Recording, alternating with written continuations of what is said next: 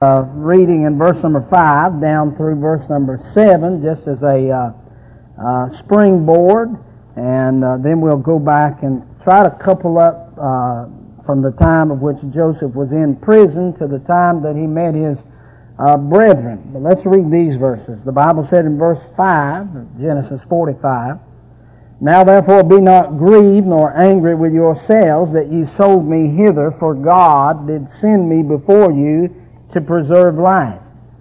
For these 2 years hath the famine been in the land, and yet there are 5 years in which there shall neither be earing nor harvest. And God sent me before you to preserve you a posterity in the earth, and to save your lives by a great deliverance." Now I want to preach on this subject tonight, Joseph the Savior. Now, I didn't say he was a Savior. I think verse number 7 is clear that God used him as a Savior. He said to save your lives by a great deliverance. And I want to put a little clause with that and say Joseph the Savior, he is like Jesus. Now, I want to say in the beginning that Joseph is not Jesus. He is a great Bible character, as there are many. But he's nowhere near Jesus. And none of us should ever even try to take that position. Joseph is a man of God, a great man of God, but Jesus is the God-man. Joseph gave his life for his brethren, but Jesus died for the whole world. Joseph lived by faith, but Jesus is the author and the finisher of our faith. Joseph was exalted to the right hand of Pharaoh, but Jesus sits at the right hand of God. I love Joseph, don't you? But Joseph never did love me because he never did know me. But thank God the Lord Jesus loves me tonight, and as they sang the song, He knows me, and I'm glad He loves me. Now, I want you to notice with me some of the events leading up to this point. I'm looking back in chapter 41 and verse number 39. I notice that Joseph finally gets out of prison, and he is exalted. Verse 39 of chapter 41 said, "And Pharaoh said unto Joseph, Forasmuch as God hath shown thee all this, there is none so discreet and wise as thou art. Thou shalt be over my house, and according unto thy word shall all people be ruled. Only in throne will I be greater than thou." So Joseph's taken out of prison now. He is prime minister in Egypt. He interpreted a dream that said there would be 7 of the best years for crops that's ever been known. And then immediately following that, there would be 7 of the worst years that have ever been known. And the bad years would be so bad that they would eat up the good years. Now, the next passage of Scripture that we pick up on is in chapter 42 and verse 1 and 2. "Now we are 2 years, the 7 good years have passed, and 2 of the bad years have already taken place." We're into 2 of the bad years. And now Joseph's brethren are coming down into Egypt because that they are hungry. The famine has reached there. And they need food, so they come down. And in verse number 1 and verse number 2, the Bible said, "Now when Jacob saw that there was corn in Egypt, Jacob said unto his sons, Why do you look one upon another? He said, Behold, I've heard that there is corn in Egypt. Get you down thither, and buy for us from thence, that we may live and not die." So now his brethren go down into Egypt, and in verse number 7 through verse number 9, he is introduced, Joseph is introduced again to his brethren. He knows them, but they don't know him. Verse 7, "And Joseph saw his brethren, and he knew them, but made himself strange unto them, and spake roughly unto them, and said unto them, Whence come you? And they said, From the land of Canaan, to buy food. Joseph knew his brethren, but they knew not him. And Joseph remembered the dreams that he dreamed of them, and he said, "Ye are spies, to see the nakedness of the land are ye come." So Joseph knows these boys, and he speaks roughly unto them. They do not know him. And he says unto them, "You're spies." And they said, "No, we're not. We've got one other brother. He's back at home, the youngest brother." And he said, "The other brother is not." Well, he was, because Joseph was standing right before them, but they didn't know who he was. And so he says to them, "I'll tell you what I'll do. I'm going to keep one of you." And he keeps Simeon behind in verse 19 and 20. And he said, "The rest of you boys go back." And he said, "I don't want to see you until you come back with that youngest boy. I want to see that youngest boy. And by doing that, you can prove to me that you're not spies, but you are telling the truth." Well, you and I know that if Joseph had not known these boys, he would not have known who the youngest boy was. And they could have just went and picked up any old boy and brought him down there and fooled Joseph. But see, Joseph knows Benjamin. And he wants to find out if they've done the same thing to Benjamin as they did to him. And so he says, "Bring that boy down here." They don't know what it's all about. And so they go back. And as they go back, the Bible tells us in verse 35, when they get back home, they tell their daddy. They say, "Daddy, we got down there and said that guy that's prime minister down there, Zephnath-Paneah, said he was rough to us. And he said we were spies and said he kept Simeon. And he said we can't even come back unless we bring Ben with us." And they open up their sacks, and lo and behold, each one of them had their money in the mouth of the sack. Now, you can imagine how that shook them up. Verse 21-22 tells us how that shook them up, because now they know that the prime minister of Egypt thinks that they are spies and they are liars. And how in the world are they going to take this money? But how are they going to convince him that they opened up their sacks and lo and behold, here's this big pile of money in the sack?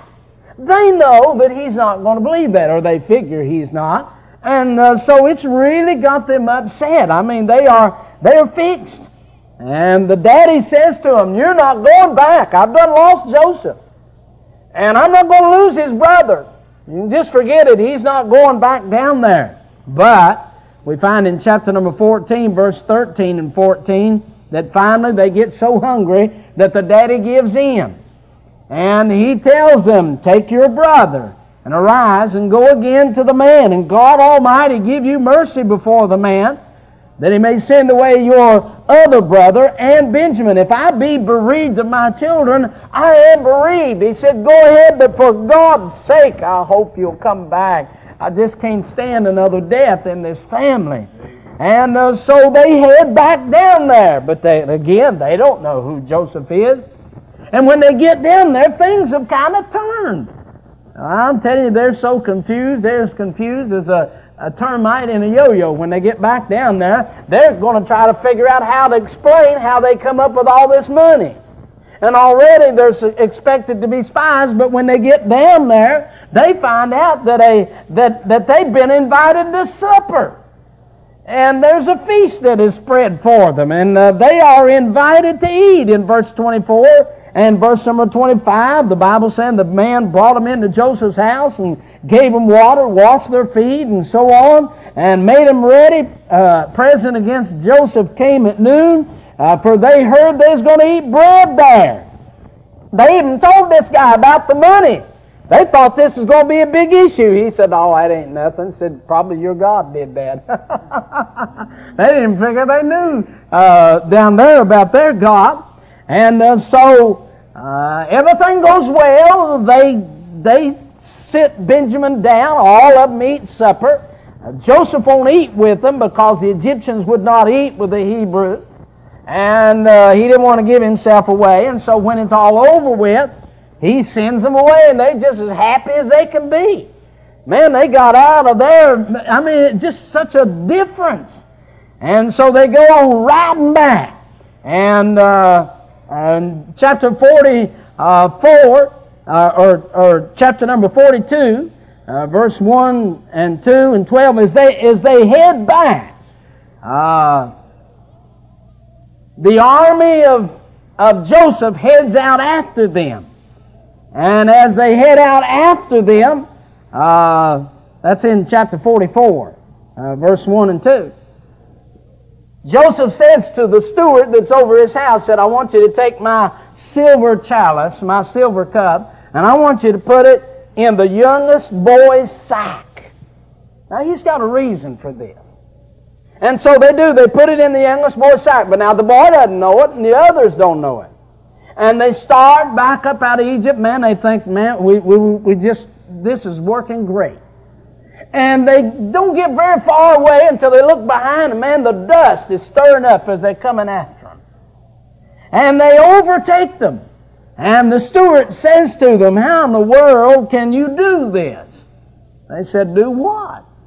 Said, you know my master, he's a diviner. He can tell when something's happening. And one of you fellas has stole his cup, his favorite cup. They said, no, we ain't stole it.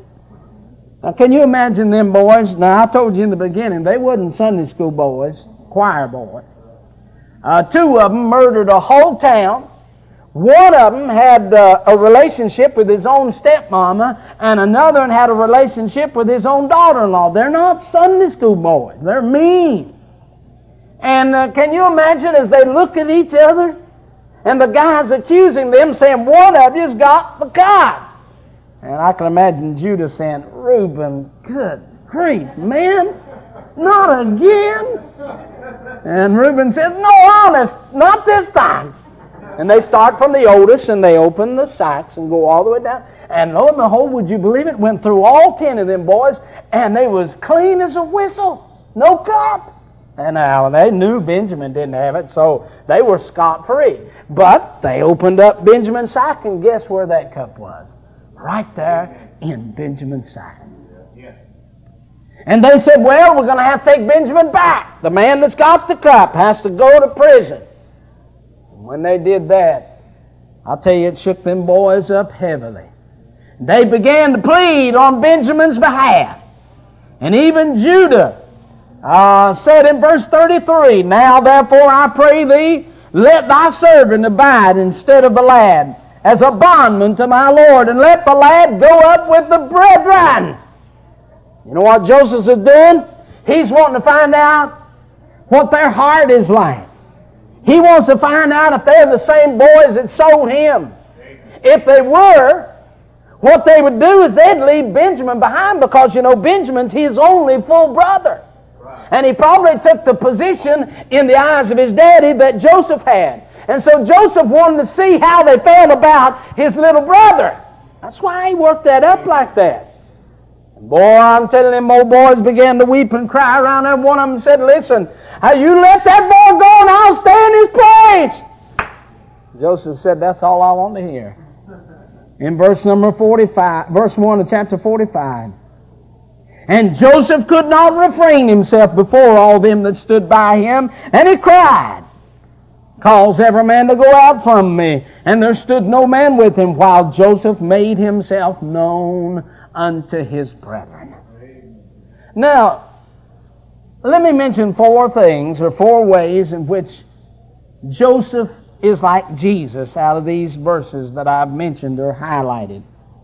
I want you to notice with me, first of all, Joseph was like Jesus in that in our text, he is giving his life to change men's future.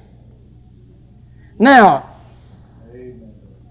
I notice that Joseph's brethren are unaware of what was coming. They did not know that there was going to be a famine. Joseph's the only one that knew that, and he revealed that to the king through an interpretation of a dream. These brethren were unaware of what was coming. They were unaware of what happened to Joseph from the day that they sold him until the day that they became aware that he was prime minister in the land of Egypt. They were unaware of any of the circumstances and situations that were put together for one reason, and that was that they might be saved. Have you thought about it?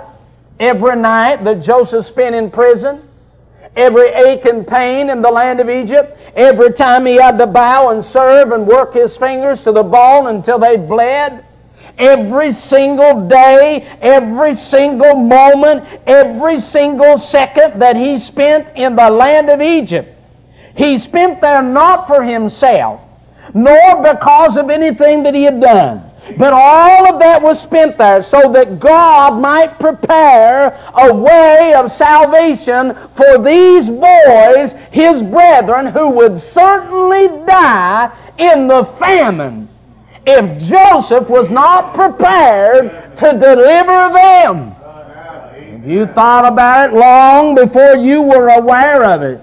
Long before you were ever even in existence? There was a God-man in this world, the Lord Jesus, who had never transgressed or ever committed a sin. But every night he spent in this world, every rock he laid his hand upon, every time he was smitten on the face, for every hair that was plucked from his beard, everything that Jesus went through, he went through for you and I, who were unaware of what he was going through and unaware of what we would go through if he did not go through it. Jesus became our substitute in this world so that we would not perish and die in our sins and go to hell. Joseph is giving his whole life so that he might save men from their future. They are unaware of what is coming. They are unprepared for what is coming. What are they going to do about the famine? Nothing. Because when we pick up in chapter number 42, they are as hungry as anybody else is. No doubt their cattle have perished and died during this famine. They have nothing, and they also will die. They are unprepared. There is nothing that they can do to withstand this great famine that has come as a result of the hand of God. Well, I ask you tonight, what can man do to prepare himself for what he is going to face in the future? There is nothing that man can do in and of himself that he might save himself from the hell that he will face in the future, or from the judgment of God that will come upon every man, boy, and girl in this world. There is only one way to escape the judgment of the future, and that is to trust in the one who has prepared the way, and that is the Lord Jesus. When they got to Egypt, they didn't go down there and have to jump in and help Joseph save the world. When they got down to Egypt, they didn't have to jump in and help Joseph save them. They didn't say, well, now, Joseph, we're here. We found out who you are. Now, what do we need to do to help you out? He would have said, you don't have to do nothing. I've already done it all. I've got it prepared. All you've got to do is come. I'm glad that old-fashioned salvation's not me building a bridge or climbing a ladder or trying to help God out, but old-time salvation is me trusting the one who has already done it all. They're unaware. They are unprepared. And certainly they are unworthy for what Joseph has done for them. They, with their own hands, sold him. They, with their own hearts, cursed them, cursed Joseph. They hated him, the Bible said, on 3 occasions. And everything that is happening unto him is as a result of what they have done unto him. They are unworthy of the least of his blessings and of the least of the sacrifice that he has gone through to save them. But thank God he went through it anyhow. I want you to know tonight, I'm not worthy of the cross. I'm not worthy of the blood that He shed. I am not worthy of salvation. I'll tell you, my heart was anti-God and anti-Jesus over 31 years ago, but it died anyhow. come to seek and to save those that are lost. He is giving His life to change men's future. He is the substitute. Joseph is the substitute for his brethren. He's like Jesus because Jesus is the substitute for your sins and for mine. Now, the second thing I want to point out to you, Joseph is like Jesus, not only in that he is giving his life to change men's future, but Joseph is like Jesus in that he is leading men unto repentance. Now, there's not a lot of preaching done on repentance anymore.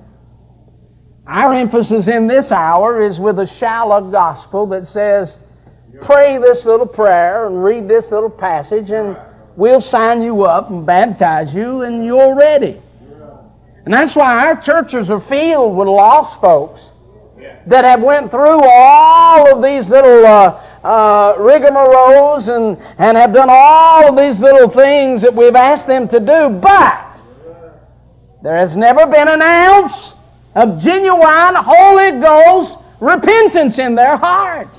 There's never been a fear and a dread of God and a turning from sin.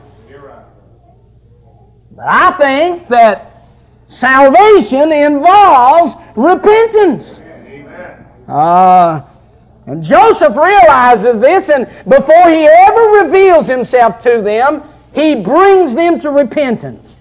Now, I know that's a bittersweet experience. It was for me. It is for every sinner. But the Bible said it is the goodness of God that leadeth us to repentance. It's a good God that'll make you miserable. And a good God that'll cause you to fear. And a good God that'll cause you to realize that you are a sinner. And here we find that Joseph is doing that. Look with me in verse number 21, how Joseph works on these boys. And boy, conviction begins to show up in their hearts. Oh, look at it. The Bible said, they said one to another, we are verily guilty. Now here we see a confession. It's probably the first time that they have ever audibly owned up to what they did to Joseph. But I tell you, the pressure is on. They get along and they begin to talk and they say among themselves, oh, we are verily guilty. They make a confession as to the evil deeds and sins that they are committed. And then conviction falls upon them. They said, we are verily guilty concerning our brother in that we saw the anguish of his soul. Look in verse 28. He said unto his brethren, my money is restored, and lo, it is even in the sack. And their heart failed them, and they were afraid, and said one to another, what is this that God has done unto us? Sounds to me like there's 10 boys here that's fallen under conviction. Thank God for the hour and the time of conviction that falls upon a heart. And he begins to realize, can you remember that day and that hour? Oh, I can. 31 years ago, I can take you to the place where for the first time I met God Almighty and fear struck my heart, and I felt as though that if I took another step, I'd drop off into hell. I realized I felt so wretched and so sinful, I felt like I was the greatest sinner in all the world. That's Holy Ghost conviction. And honey, I'm here to tell you there ain't nobody can get saved until the Holy Ghost has revealed their sin and revealed Christ unto them. We can go through all of our little programs we want to, all of our little plans and promotions, but until that sinner has been shown by the Spirit of God his condition, he will not want to be saved, let alone get saved. Repentance fell on these old boys and they began to confess. Thank God for old-time conviction, don't you? I heard the story about an old colored fellow that lived down here in Georgia years ago, back when there were slaves. And He was a straw boss over the colored workers. His name was Sambo. And they were having revival. The colored folks were having revival. And the plantation owner, the white man, decided he's going to go down there and see what that's all about. So he did. When he got down there, the old black preacher couldn't read his name in boxcar letters, but he knew Jesus, and he was preaching him. And the Holy Ghost got to stirring, and the old plantation owner got under conviction. Went back home, wrestled around the bed all night, got up the next morning, and he went to look up old Sambo, the straw boss. And he said, Sambo, met him going across the field. He said, Sambo, was at your meeting last night? He said, yes, sir, boss, we seen you. He said, well, you had a mighty good preacher down there. He said, yes, sir, he preached the whole counsel of God. He said, well, now, Sambo, he said, you know, I ain't had no time for religion. I've been trying to work on this plantation. But he said, if what that man said down there was so, he said, I'm a lost man, and I'm going to hell. And he said, Sambo, I want to be saved. Could you tell me how to be saved? And he said, you sure you want to know, boss? He said, I sure do. He said, well, now, boss, said, you know where that hog pen is? Said, you go up there and crawl in that hog pen, go up into the northeast corner up there and get down that mud hole, and said, you call on Jesus, He's going to save you. The old white plantation owner said, Sambo, don't josh with me like that. And he just turned and walked away. But he couldn't get away from that spirit. And that night he went back to the meeting. And the old preacher preached hell hot and heaven sweet, and the Spirit of God come down, and he got deeper under conviction. And he went back to the house and tried to sleep and couldn't sleep that night. And the next morning he looked old Sambo up again. He said, Sambo, I came back to your meeting again last night. He said, yes, sir, boss, we seen you down there. He said, we stayed after the meeting and prayed for you. The Lord put some sense in you. You get saved.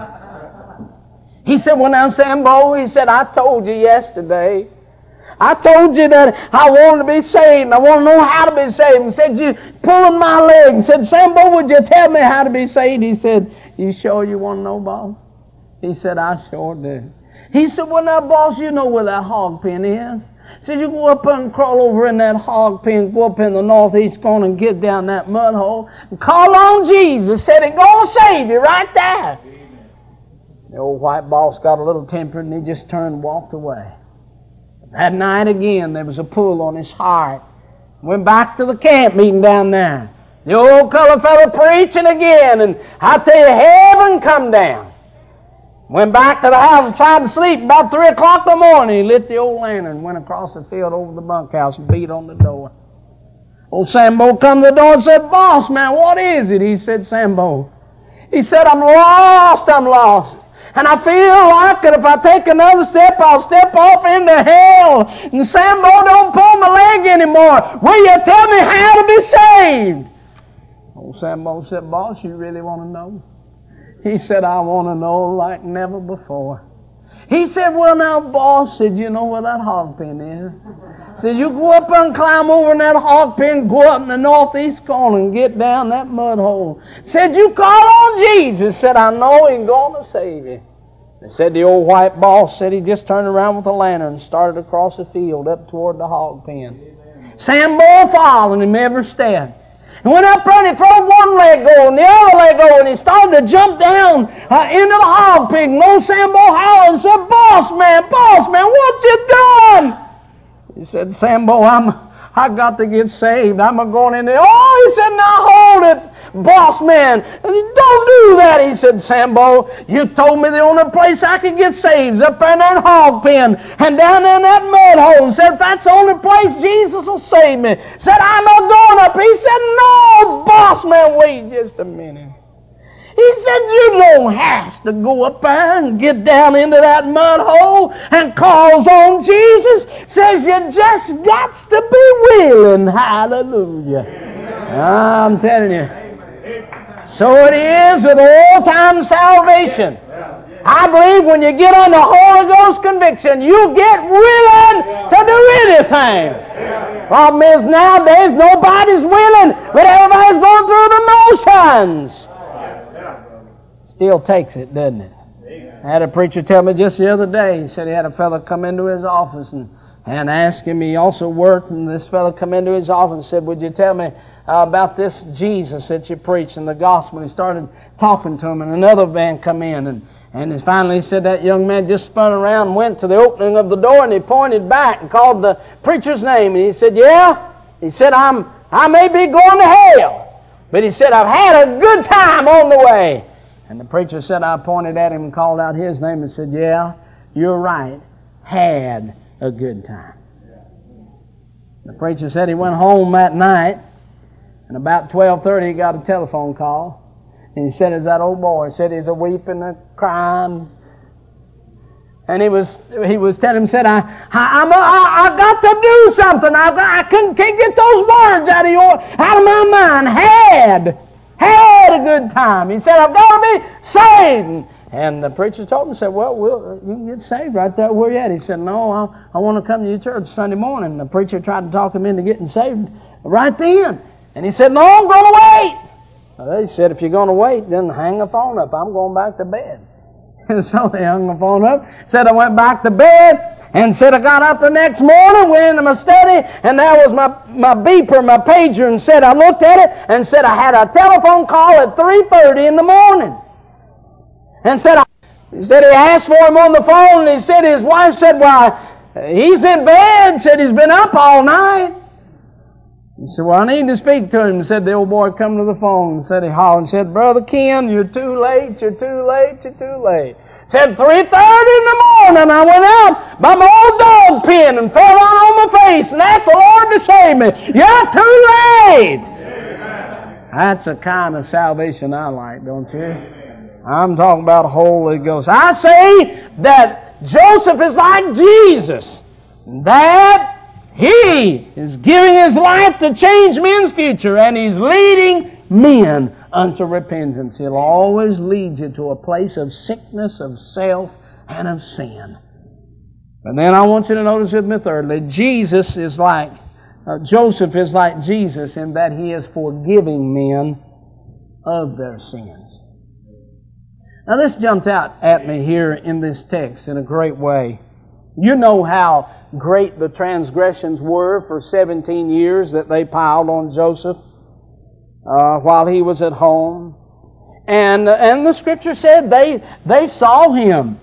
They saw verse 21 of chapter number 42 said, and we saw the anguish of his soul when he besought us, and we would not hear him. Joseph's begging and pleading with his brethren, don't sell me, don't sell me. And he said we wouldn't even listen to him. Boy, they were mean. And you know what the last thing that they did to him just before they sold him? You know what the last thing was? Look, if you will, in chapter number 37 and verse 31. The last thing that these boys did in all their cruelty and all of their meanness, the last thing that they did. The Bible said, and they took Joseph's coat and killed a kid of goats and dipped the coat in blood. The last thing they did to Joseph before they sold him is they took his coat off his back. Boy, that's mean and cruel, wasn't it? But you know what the first thing Joseph did for them once he revealed himself unto them? Look in chapter 45 and verse 22. Now, if he's going to get even with them, if he's going to settle the score with them, it's going to be another story. But Joseph wants them to know that they are forgiven of all of their sins. So the last thing they did to him was took his coat off his back. Look in verse 22. The first thing he does for them, to all of them, he gave each man changes of raiment. Isn't that amazing? The exact thing that they had done to him in harm, he turned around and did to them in good. You do know that the whole issue here was over a coat anyway. Them boys got mad because he got that tunic, that coat that his daddy made. that symbolized position, long at the sleeves and long at the legs. And they wanted one of those coats. They wanted one so bad they was willing to kill to get one.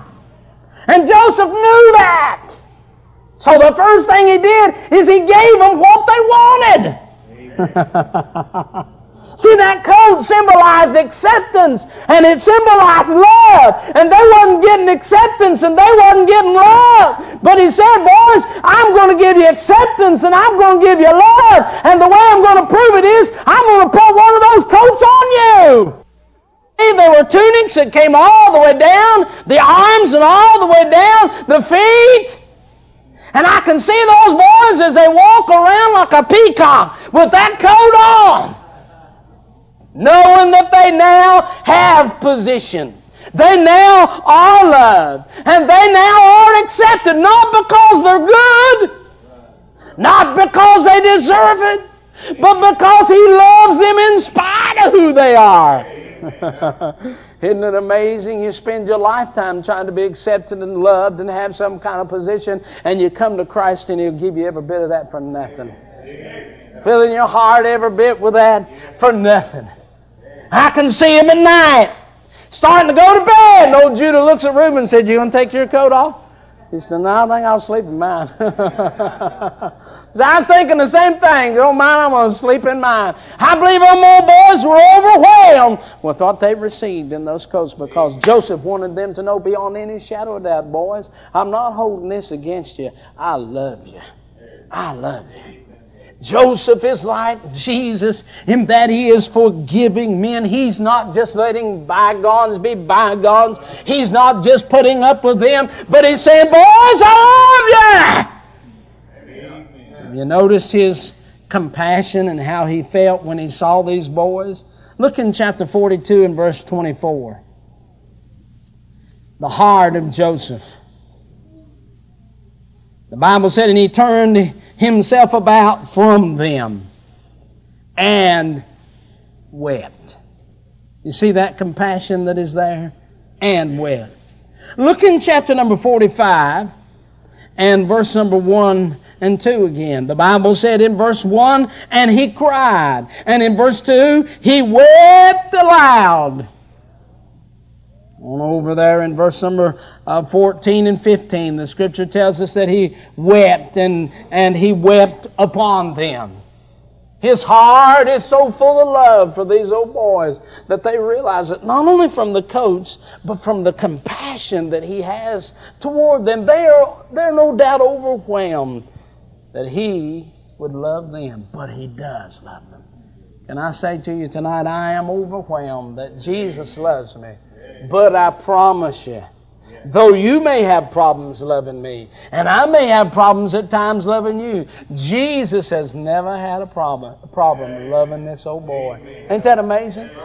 Jesus has never had a problem loving you tonight. He loves you. He's like Joseph is like Jesus. He's forgiving men of their sins. And then the last thing I want you to notice, Joseph is like Jesus in that he is calling men by faith.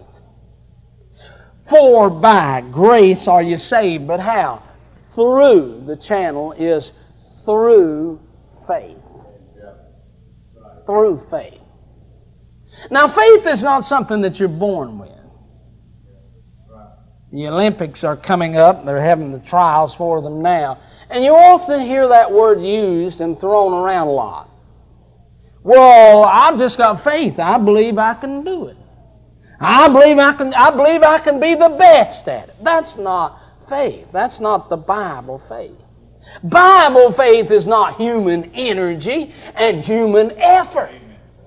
But Bible faith is a divine gift and a divine revelation to believe something.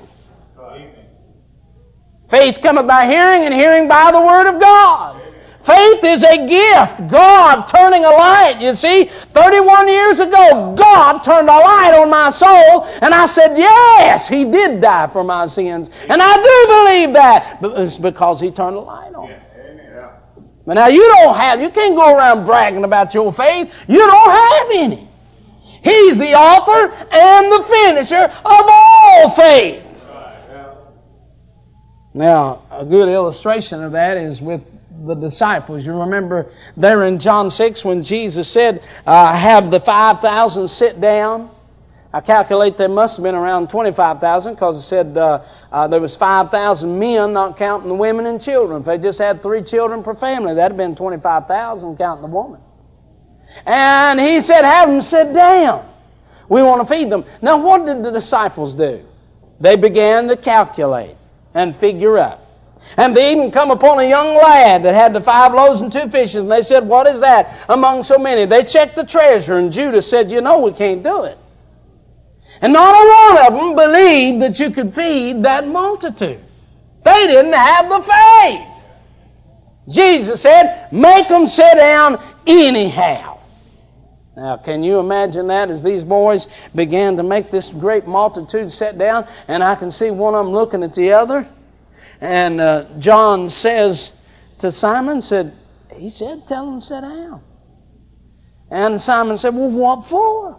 We done had the business meeting, and they ain't enough. We done figured that out. He said, I don't know, but He said, have them sit down. And they made them sit down. And here these disciples go, and they get the bread that Jesus is breaking, and they start out through the crowd with the bread. But now you got to understand, they don't believe you can feed a multitude with 5 loaves and 2 fishes, do they? So how would you act if somebody gave you a piece of 5 loaves and said, now start feeding the multitude? I'll tell you how I'd act. I'd say, brother, just get a half one. Huh? Just get you a half one. Sister, just get you a little half one. And let's don't let the kids eat too much. You ladies, just get you a half one. And you don't look like you need any. How about you? Well, wouldn't you? Haven't you ladies ever had to do that? I know the old-time mamas used to, no doubt. When the preacher come to eat, they was afraid they wasn't going to have enough, so they'd tell the kids, now y'all just hold back until the preacher gets done. Isn't that right? Well, you can see how these disciples felt. They go out through there and they don't want you to take too much, and don't let the young ones get much. But then they begin to work back through the crowd. And they're back into the crowd now, 2,000 or 3,000, and they notice they still got plenty of bread. And I believe by the time that thing was over with, when they was at the back, they were saying, here, take you some home for your grandyoungins. Take you some home for your neighbors. It looks like we're going to have more we can carry. When they got to the back, they were believers. But where'd they get their faith? You know where they got their faith? From Him. Because He's the only one that's got Him. Huh? It's by the faith of the Son of God. Jesus is the one that believes the Father. And a good definition of faith is believing anything Jesus believes. Because He is our faith. Amen? And so we notice in our text that Joseph, he wants his daddy to come down. He wants all the brethren to come down. But he realizes he's going to have to pull him by faith. Notice what takes place here in verse number 9 of chapter 45. He says to these boys, haste ye and go up to my father and say to him, thus saith thy son Joseph, God hath made me Lord of all Egypt. Come down unto me and tarry not. Look at that. He is calling them. Look in verse 13. And ye shall tell my father of all my glory in Egypt, and of all that ye have seen. Ye shall haste and bring down my father hither. He said, I want you to go back and tell Dad about everything that you've seen down here. And then he sends them on down in verse 24. Look how this takes place, transpires. So he sent his brethren away, and they departed. And he said unto them, see that ye fall not out by the way. They went up out of Egypt and came into the land of Canaan unto Jacob their father, and told him, saying, now you got to understand, this is the same boys that said, Joseph's dead. For 22 years they have said, Joseph is dead. That's all he's heard. It's broke his heart. It's jerked the life out of him. Joseph is dead. Now notice what they say. The Bible said, and they told him, saying, Joseph is alive. Now how's Daddy going to believe that? He's not going to believe these boys. They're not worth believing. These scoundrels, you can't believe what they say.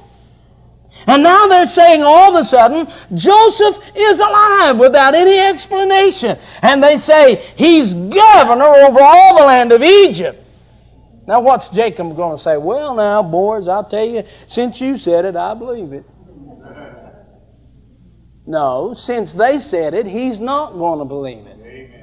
And notice what the Scripture said as to how he felt about that. He could not believe them. And the Bible said Jacob's heart fainted, for he believed them not.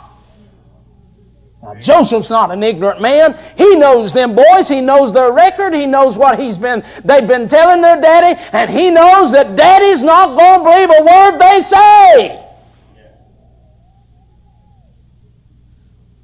What makes you think that this old world's going to listen to what you've got to say? That same door that you knock on, the Jehovah's Witness has been there. To them, what's the difference between you and him? What's the difference to this world from a Jew or a Hindu or a Baptist or a Methodist or a Church of Christ or any of the other denominations? What's the difference? As far as this world is concerned, religion is religion. And you expect that they're going to believe you? You've lived next door to them too long. You expect they're going to fall for what we have to say? I'm going to tell you something. It takes more than just me and you to convince this world of their condition. And it's going to take more than these boys to convince Jacob that Joseph is alive. He does not believe them, and Joseph knows he will not believe them. But notice what the Bible said in verse 27. They're following him around, trying to convince him. They told him all the words of Joseph. But Daddy, come on, Daddy, now listen to us. Daddy, please, Daddy, one time, just listen to what we've got to say. Daddy, please, Daddy, now listen. Oh boy, he's just a limping around. He don't believe a word they've got to say. And I can see him now. He's in the living room, and they're following him around, saying, "Daddy, he is alive. He is alive." And he's limping because he wrestled with that angel, and he's saying, "No, no, no." And then he pushes the screen door open. And as he pushes the screen door open, he looks outside and he sees wagons as far as the eye can see. And they loaded down. And no sooner than he opens that screen door, he just said, "No! No! Yes! Yes! He is alive! He is alive!" You say, "Well, preacher, what convinced him?" The wagons convinced him. Amen. That he was still alive. I'm going to tell you, there's only one thing that can convince a sinner that all we're talking about is so, and that's when the Holy Ghost opens their eyes. And they somehow can see the wagons from another country, and they know that He is alive. And then they are convinced, and they are called by faith. And the Scripture tells us here, Jacob is up in age when he goes down into the land of Egypt. But honey, he don't mind it. He gets all his family together, puts them on the wagon, and somebody said, "Where's the old man going?" Somebody else said, "Well, he talked about moving to Egypt because he said his son was Lord down there and owned and ruled everything. He's a moving out." You know what convinced him? The wagons convinced him.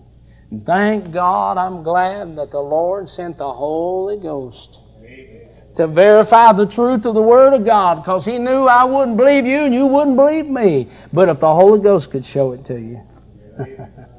See, I realize that I'm just another preacher coming through. You've heard good preachers, bad preachers, little preachers, big preachers, old preachers, and young preachers. You've heard them all. So why should you believe me? There have been folks in this meeting this week that have left out, that have not believed the word I've said. That's all right. There's nothing I can do about that. But thank God there have been some folks that have come in here this week that the Holy Ghost turned the light on and said, that's right. And they left out of here believers, not because of me, but because of the Spirit of God that opened their hearts and let them see. See, the only chance your young'uns has got of not going to hell is not your raising them, because we all do a pretty poor job, don't we? But the only hope your young'uns has got is that the same Holy Ghost that opened your eyes will open your young'uns' eyes. Or you can raise them up in church and you can teach them to sing and put the little pins on them and have them come to Sunday school and even give them some kind of position, but they'll die and go to hell unless the Holy Ghost lets them see the wagons. But if they ever see the wagons, they'll never be the same again. They'll be ready to move out of this old world. I say to you, Joseph, he's like Jesus. And aren't you glad for a Jesus that would call us unto Himself, that would speak to our hearts and bring us to the place of repentance? Have you ever seen Him? Have you ever repented? Have you ever turned to Christ? Let's stand, bow our heads. Our Father, we thank You for the truth of Thy Word that has been so blessed and abundant this week, and for every heart that has received it. I thank You for the many hearts, Lord, that as I preached this week, I could tell that they'd already seen the wagons before I ever got here. They knew that You were Lord and knew what You'd done for them on the cross. I pray, dear Father, that even tonight that You would touch some sinner's heart, that they would realize their need of Christ and turn to Jesus. And we, Lord, as Your children, may we praise You for the sacrifice that You made on Calvary and the invitation You gave in salvation. I thank You and praise You. In Jesus' name and for His sake we pray. And amen.